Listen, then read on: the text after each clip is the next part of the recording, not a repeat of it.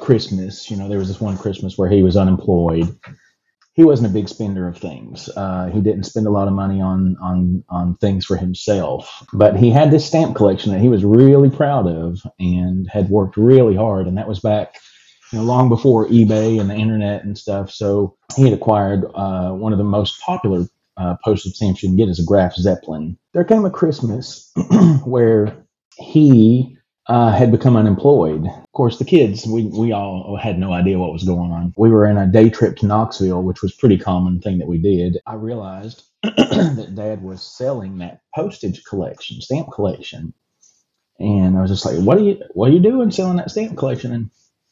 And he was just like, oh, there are things I love more than postage stamps, and it never even really occurred to me what was really happening. It was just like, oh, okay, Dad's tired of stamps. So my name is Jovica Djurdjevic, and I'm the host of the Road Less Babble podcast.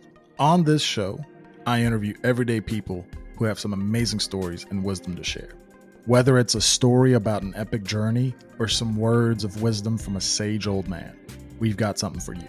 So pull up a seat, take a listen, and let us babble our way into your weekly podcast rotation. Cool.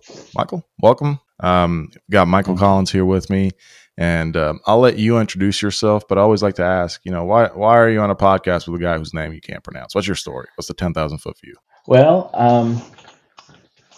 one could argue it's because you've run out of good quality content, but I think I'm on here because you kind of saw my story and thought it was interesting. I have really a varied background, and the two things that are most diametrically opposed are that for a number of years and with less frequency, I was a humor columnist, and then also for a number of years and still currently, I was a chief financial officer of a medical services agency in Knoxville, Tennessee, where we provide services for adults with intellectual and developmental disabilities. So those things, typically don't line up with each other. You don't see, I guess, a lot of CFOs that also do a humor column, and I guess it is kind of an interesting thing. So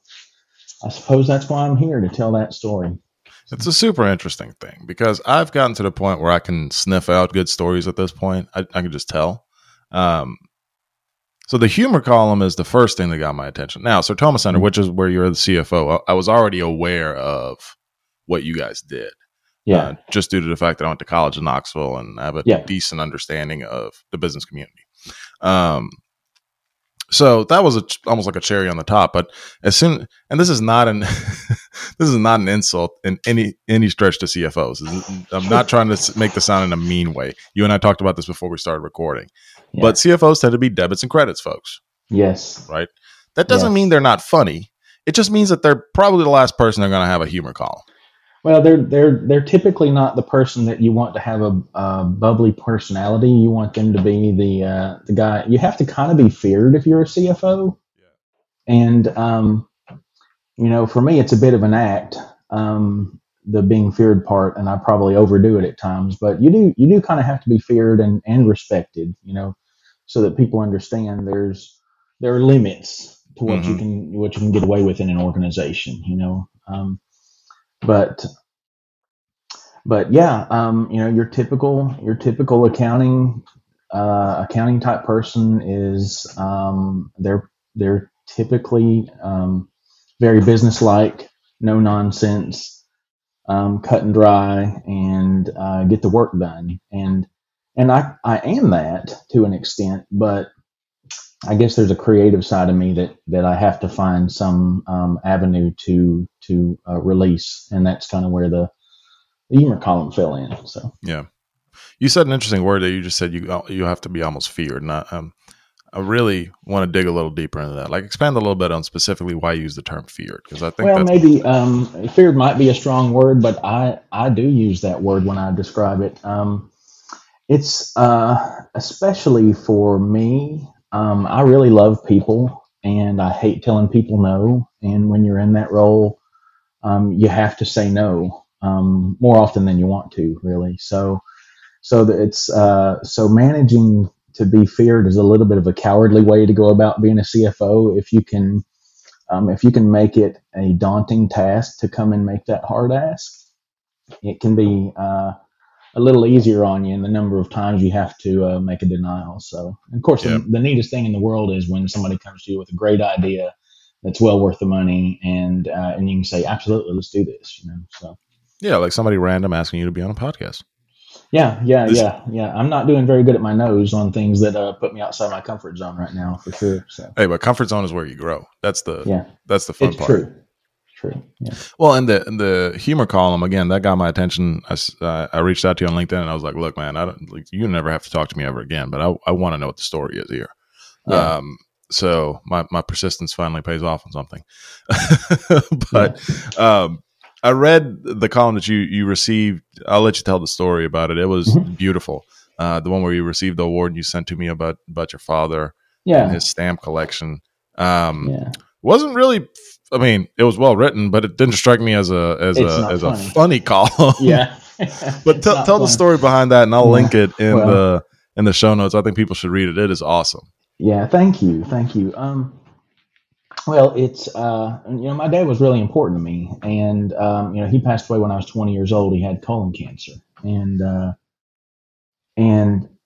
kind of my adult life has been every great moment has been tempered with the realization that he's not there to experience it with me. So that's always been a bit of a shadow over every great event. The birth of a child, marriage, all these things.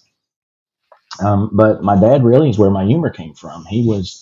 I have no idea if there's genetic code that gives a person the ability to be funny, but if there is, I got it from Dad. He was always a funny person and made us all laugh, kept the kids all laughing, and was just the life of the party. So growing up, I guess I learned these things by osmosis, comedic timing and when to crack a joke and how to use humor to deflect tension, those type of things. So it was pretty easy for me to fall into writing a column because sometimes a joke given verbally doesn't work.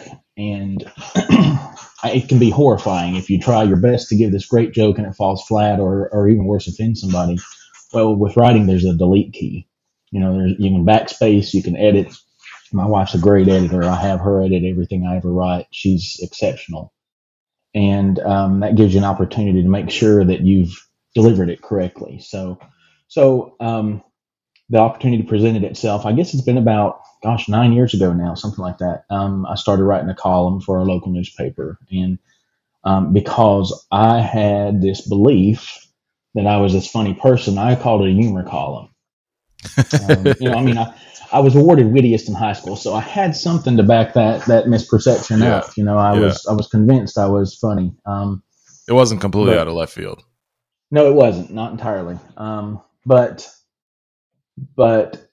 it's some of my best work I think was not funny. A few awards that I won came from columns that really I think touched people in a way where it was more of a remembrance of something or someone special. There's another column I did about a barber that I had for years, and when I moved to Sevier County, excuse me.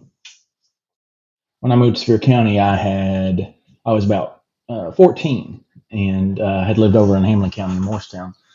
And we had a barber named Mr. Ramsey downtown, and he had been there for decades. And I started going to him with my dad, and he was just a fixture in the community. And I went away to college. When I came back, he remembered me, all these things. So I wrote a column about him, and it did really well, and his family was really, appreciative about it. And but it was a memory column. It was a memorial about someone. So that's kind of what the column is about my dad.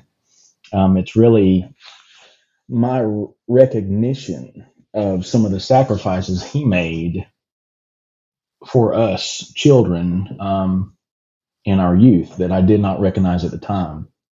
And it centers around Christmas. There was this one Christmas where he was unemployed, and he had this stamp collection. He wasn't a big spender of things. He didn't spend a lot of money on things for himself, and I always drove an old beat up car, and never had fancy clothes, never had a big TV. Of course, there weren't big TVs back in those days anyway,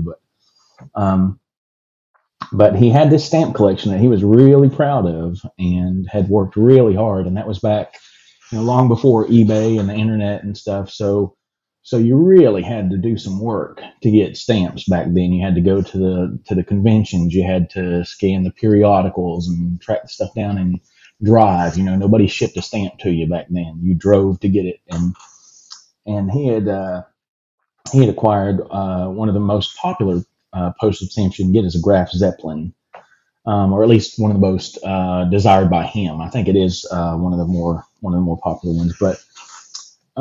He had acquired that stamp, and we all knew about it because it was such a big deal. No idea what he paid for it, but it was probably hundreds of dollars. So very unlike him to spend that kind of money on something for himself. But there came a Christmas where he had become unemployed and was unemployed for a few months. And Christmas, right around the corner. Of course, the kids, we all had no idea what was going on, no clue whatsoever. But with Christmas right around the corner, now I can look back and realize that they were probably struggling to make ends meet and really concerned about how they were going to manage Christmas. So we were in a day trip to Knoxville, which was a pretty common thing that we did, and I realized that Dad was selling that postage collection, stamp collection. And I was just like, what are you doing selling that stamp collection? And he was just like, oh, there are things I love more than postage stamps, and it never even really occurred to me what was really happening. It was just like, oh, okay, Dad's tired of stamps. So it was years later, when I was kind of having a struggle of my own around Christmas time that I was thinking back and I was like, oh, that's what was going on, and it was such a profound moment of me going, how did I not understand it? And yet I'm so thankful that I finally have recognized what happened, because it really just was, I don't know, it was a kind of a monumental moment for me. And it was a neat way after he had been gone for many years to reconnect and find a new way to love him. So it's pretty cool. Yeah. Well, it's so cool to look back at our parents in so many different ways and yes, their humanity. And I talked to you about, I've got my first kid on the way in January, which is, I think about, that kid is going to look at me or my wife and I as superhumans. And we are very, very far from that. But I think one of the more beautiful aspects of that story is when you think about it on its face, a stamp collection is somewhat silly. You know what I mean? It's not the most serious thing in the world. Yes. But the amount of emotional attachment your father probably had to I that don't stamp think I'd tell a stamp collector that, but that's between us. So yeah, fine. A podcast is kind of silly. I don't know. Pick something. Pick something else. The sports, whatever. Yeah. It's what I mean by that. At the end of the day, it's not life or death. Yes, right? absolutely. Yeah. But the amount of emotional attachment and energy your father had poured into something that he loved, and then being willing to let go of that for his family, which he obviously loved more. Yeah. There was something in that story, man. I see why it won an award, because you perfectly timed the emotional trigger of that. Because everybody can relate to some sort of sacrifice made for them by somebody. Yeah. And there's something so very human about that, because at the end of the day, in a lot of ways, life is suffering. Life is beautiful, don't get me wrong, but in a lot of ways, life is suffering. It is. We suffer through so many different events in our life, and the thing that makes us human is the fact that we're aware of our suffering. and the fact that we are not in a constant state of anxiety about the fact that we're going to suffer is basically a miracle. It is. It is. Yeah. So it just makes it very, very cool and very, very, it was just really moving the way it was written. So I would encourage everybody to go read it. It's beautiful. Oh, thank you. I mean, that column means a lot to me. And, it's been, it's kind of been the, we'll call it my opus. I don't think if I write for the rest of my life, I don't think I'll ever write a column that means as much to me as that one did. So yeah. It's awesome. So to move forward a little bit, so you end up CFO of Sertoma Center. What did you say, about 8 years ago? Yeah, it's been about 8 years. Yeah. Okay. So 8 years ago, you become the CFO of Sertoma Center, and what I found interesting was the story around how you why you ended up the CFO there, but two, you also call yourself. You and I grabbed lunch a couple weeks ago, the blue collar CFO, which I found interesting as well. So tell the story behind that. How'd you end up the CFO there? Why do you call it yourself the blue collar CFO, et cetera? Okay. Well, so I went straight to college out of high school. My dad was still living, and my sophomore year, Dad was diagnosed with cancer and passed away shortly after my sophomore year. So at that time, I really had no idea what I wanted to do. I wanted to be a radio DJ to start with. I was studying broadcasting, and we've got a local DJ in Knoxville named Phil Williams. You know Phil Williams, I'm sure. You've heard of him, having been at UT, but he was kind of my idol. He was a DJ on a rock and roll station for a while now. He's a talk radio host in Knoxville, and I wanted to be a DJ, so I studied radio broadcasting in college, my first 2 years, and met with a professor one day, and he said, "What do you want to do?" I said, "I want to be a radio DJ." And he said, "Well, why do you want to make minimum wage when you're going to college and spending all this money?" I was like, "What? They make minimum wage?" He said, if you're not a good one, they do. He said, the good ones make money elsewhere. They don't make it being the DJ. They make money doing the gigs and doing commercials and that kind of stuff. And I was like, oh man. So time that with my dad passing the end of my sophomore year, and I didn't return to college, and floundered a bit about what I would do with my life and that kind of thing. And ultimately just, I was always really good at math, even though I didn't seek a career originally in that. And my sister was a CPA, and I just thought, well, you know what? I'll follow in her footsteps. I'm good at math, and maybe make a go of it. And that's what I did. And I just, I made that decision that I was going to become a CPA, and went back to school, did well, graduated, passed the CPA exam, and actually started working for Pilot here in Knoxville. I was a financial analyst with Pilot for about 6 years, and learned a ton there. Just learned a ton. So many smart people in that organization, and in that time, my son was diagnosed with autism. He's now 20. He's 20 today. He'll be 21 in March, and he was diagnosed with autism. We struggled a bit to figure out what it was, but at about 2.5, he was diagnosed with autism. And that really just created for me, it was kind of a paradigm shift of thinking. It changed my whole outlook on the world. I'd had all these plans. I'd worked real hard in college. I wanted to work for a big corporation, all these boxes I'd been checking that I wanted to accomplish. And I was, right down the path of checking all these boxes that I had established in my plan for life. And here comes Jacob, and just disrupted everything. And I began to dabble in nonprofit work. I joined the board of the Autism Society of East Tennessee, and spent 3 years there, and returned there again, probably, I guess, 6 or 8 years later, and continue to work on their board and do volunteer events there. I did some fundraising for an organization called the Organization for Autism Research. I recruited some buddies. I'm not a runner, but I recruited some buddies that are runners, and they helped me train for a half marathon, and we raised, I think it was around $6,000 towards research by running a half marathon. And I use the word running very loosely. It was more like a fast walk. But you did it.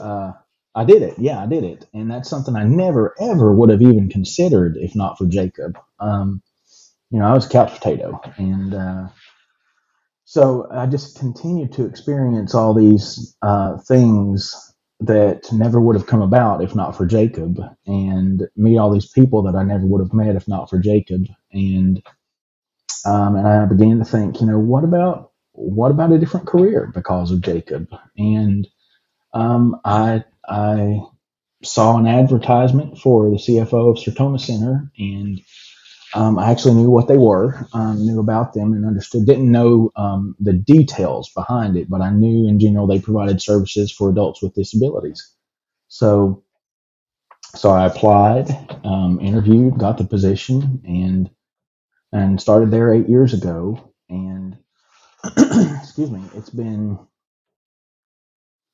it's been another great example of how Jacob has influenced my life in such an enormous way, without even realizing it. He steered me down this path, and that whole list of check boxes is just scratched out, thrown away now. It's garbage, and I don't even have check boxes anymore. I'm just kind of like, wherever we go is where we're going to go. And um, I definitely could have chosen a more lucrative career. I'm not broke, not broke, and we do fine, but nobody at Sertoma is getting rich. Nobody is there for the money. Nobody, not the CEO, not the direct employees. Nobody is getting rich there. It's more of a heart thing and a compassion thing, and something that people feel passionate about. And everyone that works there because, yes, it does provide a paycheck, but it provides something a lot more than that can't be measured with dollars. So that's how I ended up at Sertoma as a CFO, and have been fortunate to be there ever since, and love the work. Love feeling like I'm part of a team making a difference in people's lives that might otherwise have not had somebody there to do that for them. And that's really kind of where the blue collar piece comes into play. I call myself a blue collar CFO because, and that's really, it's a bit unfair for me to label myself that and that kind of cavalier about it, because everybody there is a bit blue collar. It's kind of the culture. Our CEO was out the other day trimming hedges and putting mulch on the flower beds. So for me to sit here and go, I'm a blue collar CFO is it's a bit hypocritical when you think about those kind of things too. But the reason I say that is because I don't just sit in my office and prepare financial statements every month. I actually go out. At Sertoma, we provide residential services. We have 33 homes in Knox County, and that's the main thing that we do. We also do quite a few other things. We have job support services. We have a day program. We have community integrated services, all these things. But our biggest revenue source and the biggest program that we have is residential services. And that's where we own a home and provide that home for individuals with disabilities. And we provide staff that support them based on their level of need. We have some individuals that might be high functioning, like my son, that can feed themselves and bathe themselves and toilet on their own and those kind of things. We have other individuals that have much greater challenges. So whatever the level of need is, we meet it and help them grow in becoming more independent. So I actually go out and I work in two of those houses on a almost weekly basis. There's one house that I do work every week, another house that I have cut back a little bit now. But there are two gentlemen. I sent you a video about one of them. His name's Eric. He's awesome. And I go and spend, like, I was there last night. I worked a 6.5 hour shift last night with him. And I go and spend those 6.5 hours with him, and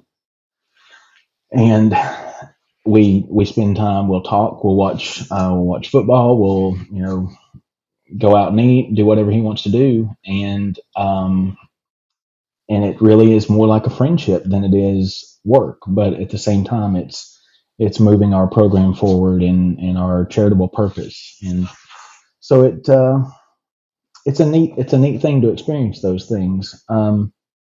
For me, Eric's really high functioning. He's very independent, very independent. As you saw in the video, he has what's called enabling technology that allows him to live independently and even spend his evenings alone. But the other individual that I provide services for is less high functioning, a bit more of a challenge, and doesn't have as much involvement from his family. And that's the one that really, I think that's the one that's really special for me. I enjoy my time with Eric, but it's almost like that's for me, and I get the pleasure out of being there and experiencing him and engaging with him.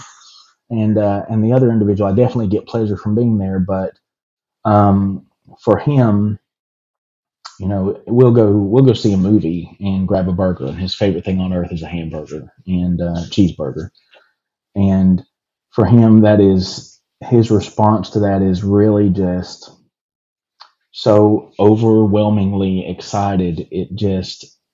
In one breath, it's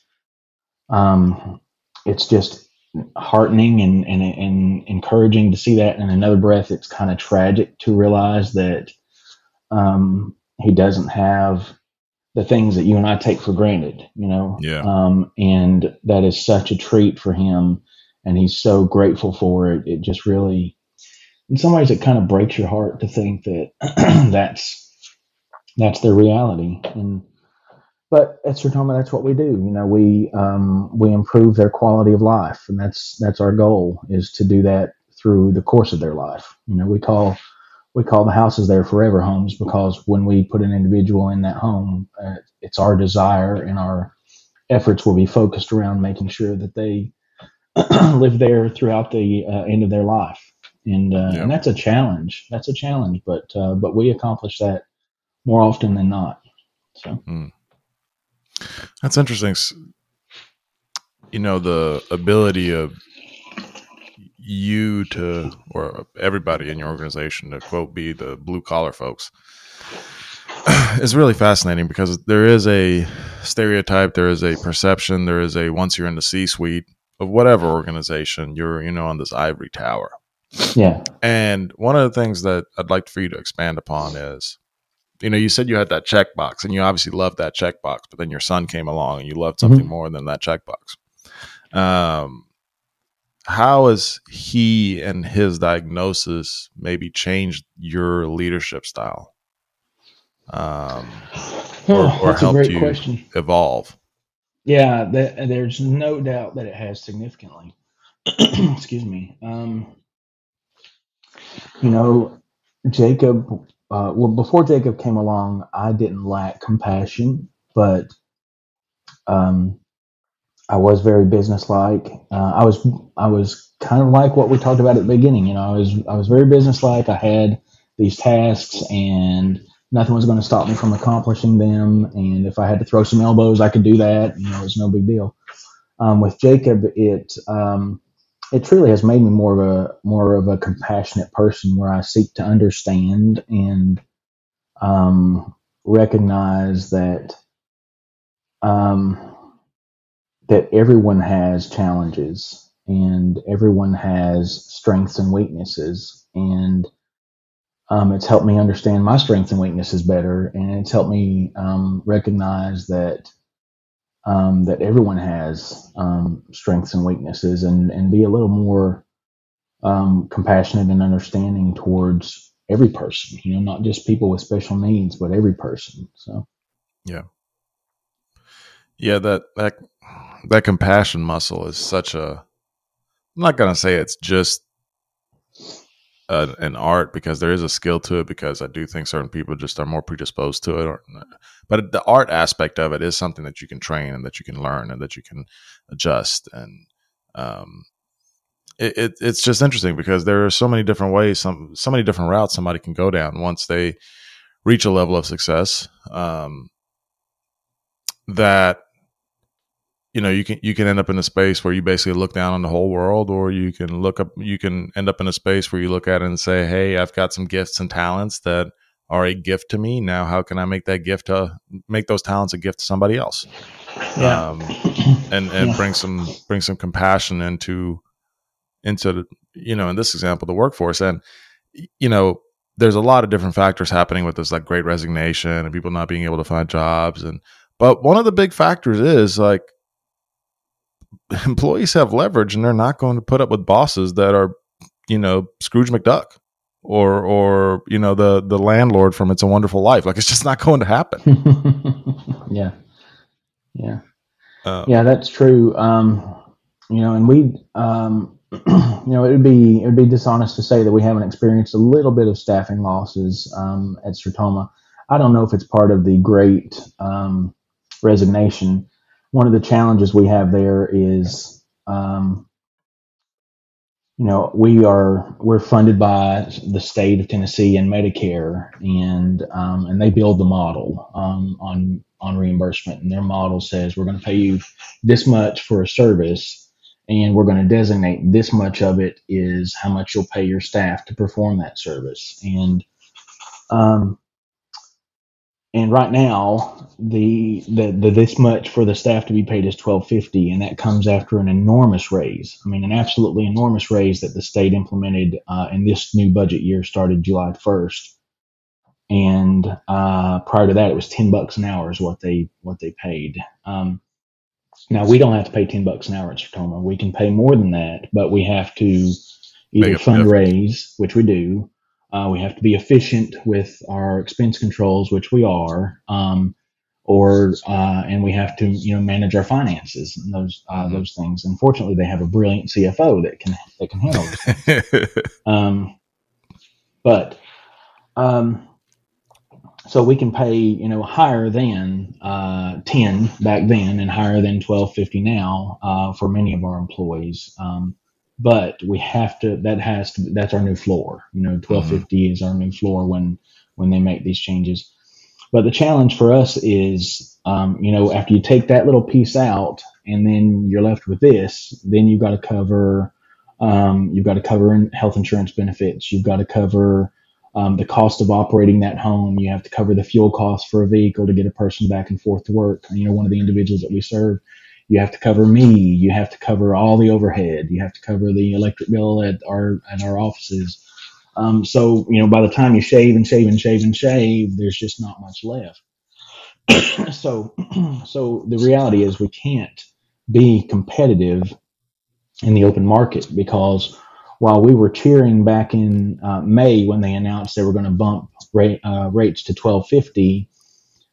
Those businesses around us that were already paying $12.50 were bumping to $14 and a half, $15 an hour. So for us, the playing field just went from there's our competitors, and there we are, instead of us still being left, trailing even further behind. So while it felt great, and for our existing staff, the ones that would stay and continue to work there for $10 an hour because of their compassion and what they experience, that's non-financial, rewards that are non-financial to work at Sertoma.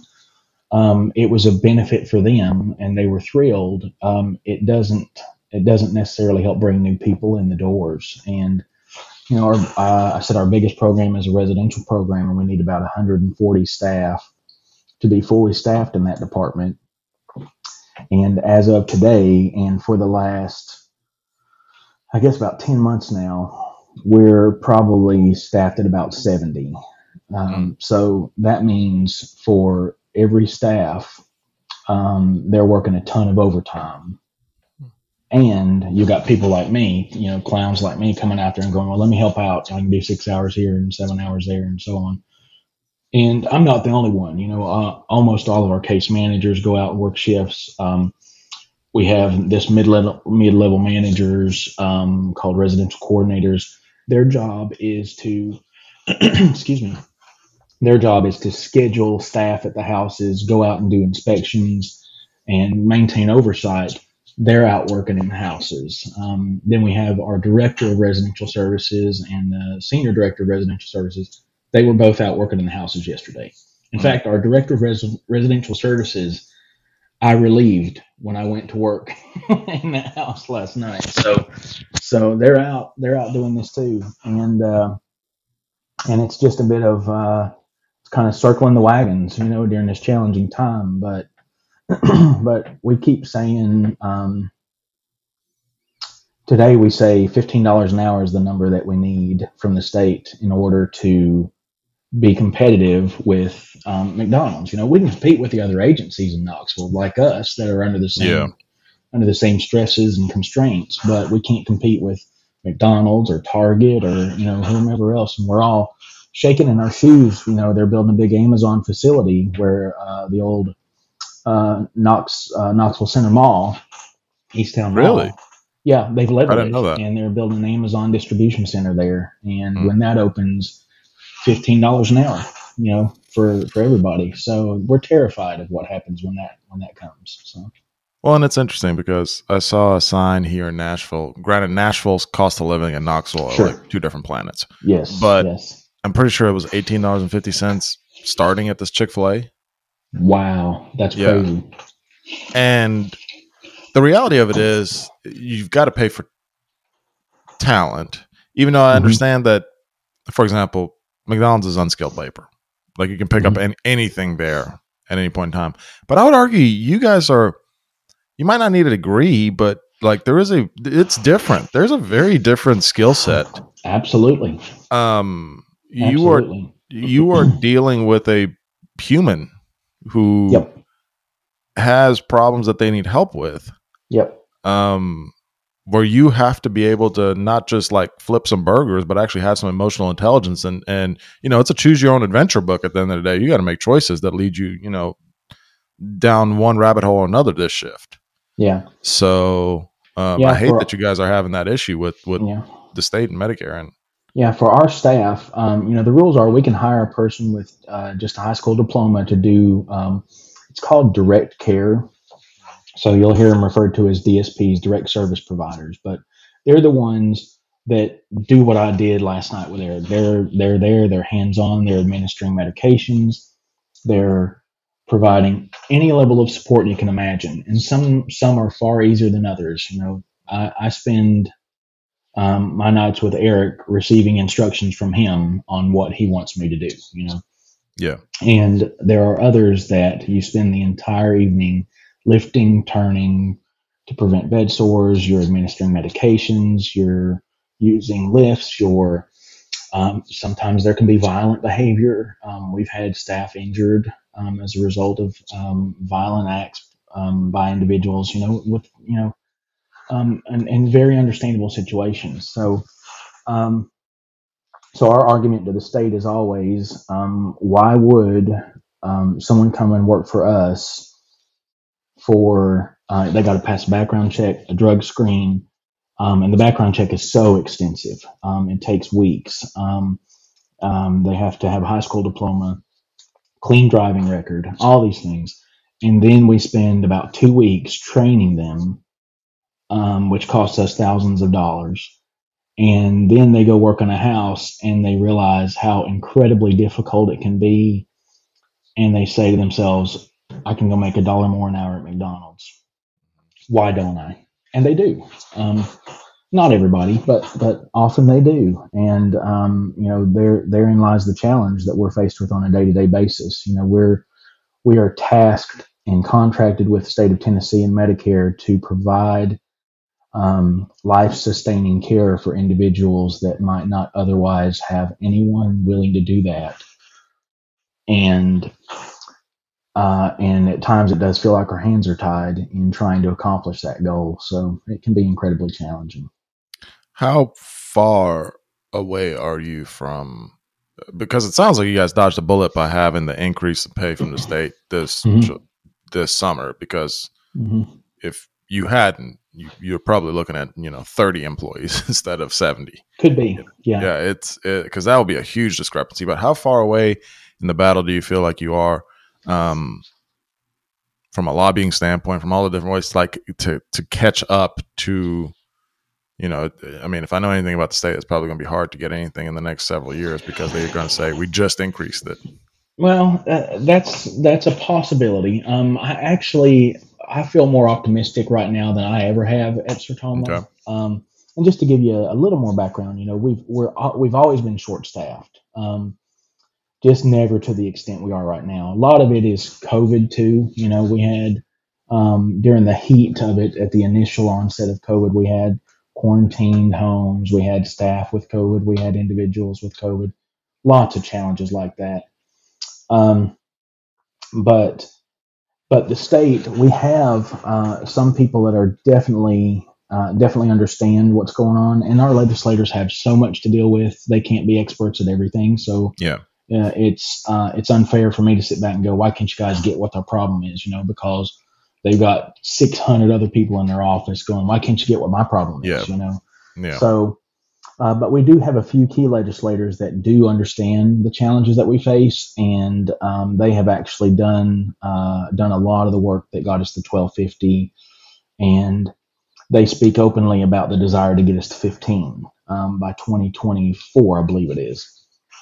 And I feel, if you had asked me, did I think something like that would happen 6 years ago, I would have said, no, there's no way. It just won't happen, because we would go there and they dangle 50 cents in our face and then give us a 10-cent raise on those wages. But right now, I think that there's a very good possibility that we might be there by 2024. Or at the very least have a plan in place that tiers it up over the next 3 years or something. So I do feel hopeful about that, and it definitely will make things a little easier. That's awesome. Well, good to hear. I'm glad there's some light at the end of the tunnel on that front. Hopefully. Well, and if any legislatures happen to listen, you should learn about Sertoma Center. Absolutely, yes. Keep it in mind. They're very familiar. Yeah, if you happen to be in the state of Tennessee and you want to send it to your legislator, yes, send them this podcast. There you go. Yeah. The legislators are very familiar with. We have a member organization in Tennessee there that agencies like Sertoma participate in. It's called TENCO, and like everybody, we have paid lobbyists. Actually, we have 2 paid lobbyists that are on the Hill routinely and presenting our needs to our legislators, and they do a great job. So just beating doors down. Yes, exactly. Yeah, but I am very hopeful for the future and how things may end up. I think I heard the state has, I believe it was about $1.6 billion left over in federal funding that they're trying to figure out what to do with, and I was like, I've got some great ideas. Yeah. We could take about $40 or $50 million and statewide, get us up to 15 an hour overnight, and that would be fantastic. But I don't know what will happen with those funds, but sure would be nice. So let me ask you this. We're coming up on time on the podcast anyway, which this has been super enjoyable. But if you had a magic wand and you could just wave that wand and change one thing you've seen in business over your career to make life better for employers, employees, everybody, what would you wave that magic wand for? Make one thing. Well, I think it's ironic because this is not a problem or a challenge at Sertoma, but I think the distance between the baseline employees and the C-level employees in terms of compensation and being connected in most businesses, that gap is so enormous. Personally, I despise it. I think that we've got a lot of CEOs and CFOs that just make a lot more money than they really need to.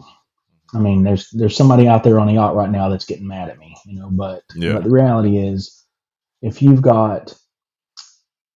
a billionaire and your baseline employees, in order to sustain themselves, are drawing on the taxpayers to supplement their income so that they can make ends meet, have food on their table, pay their rent, those types of things, I think there's a flaw in the design of your employment system.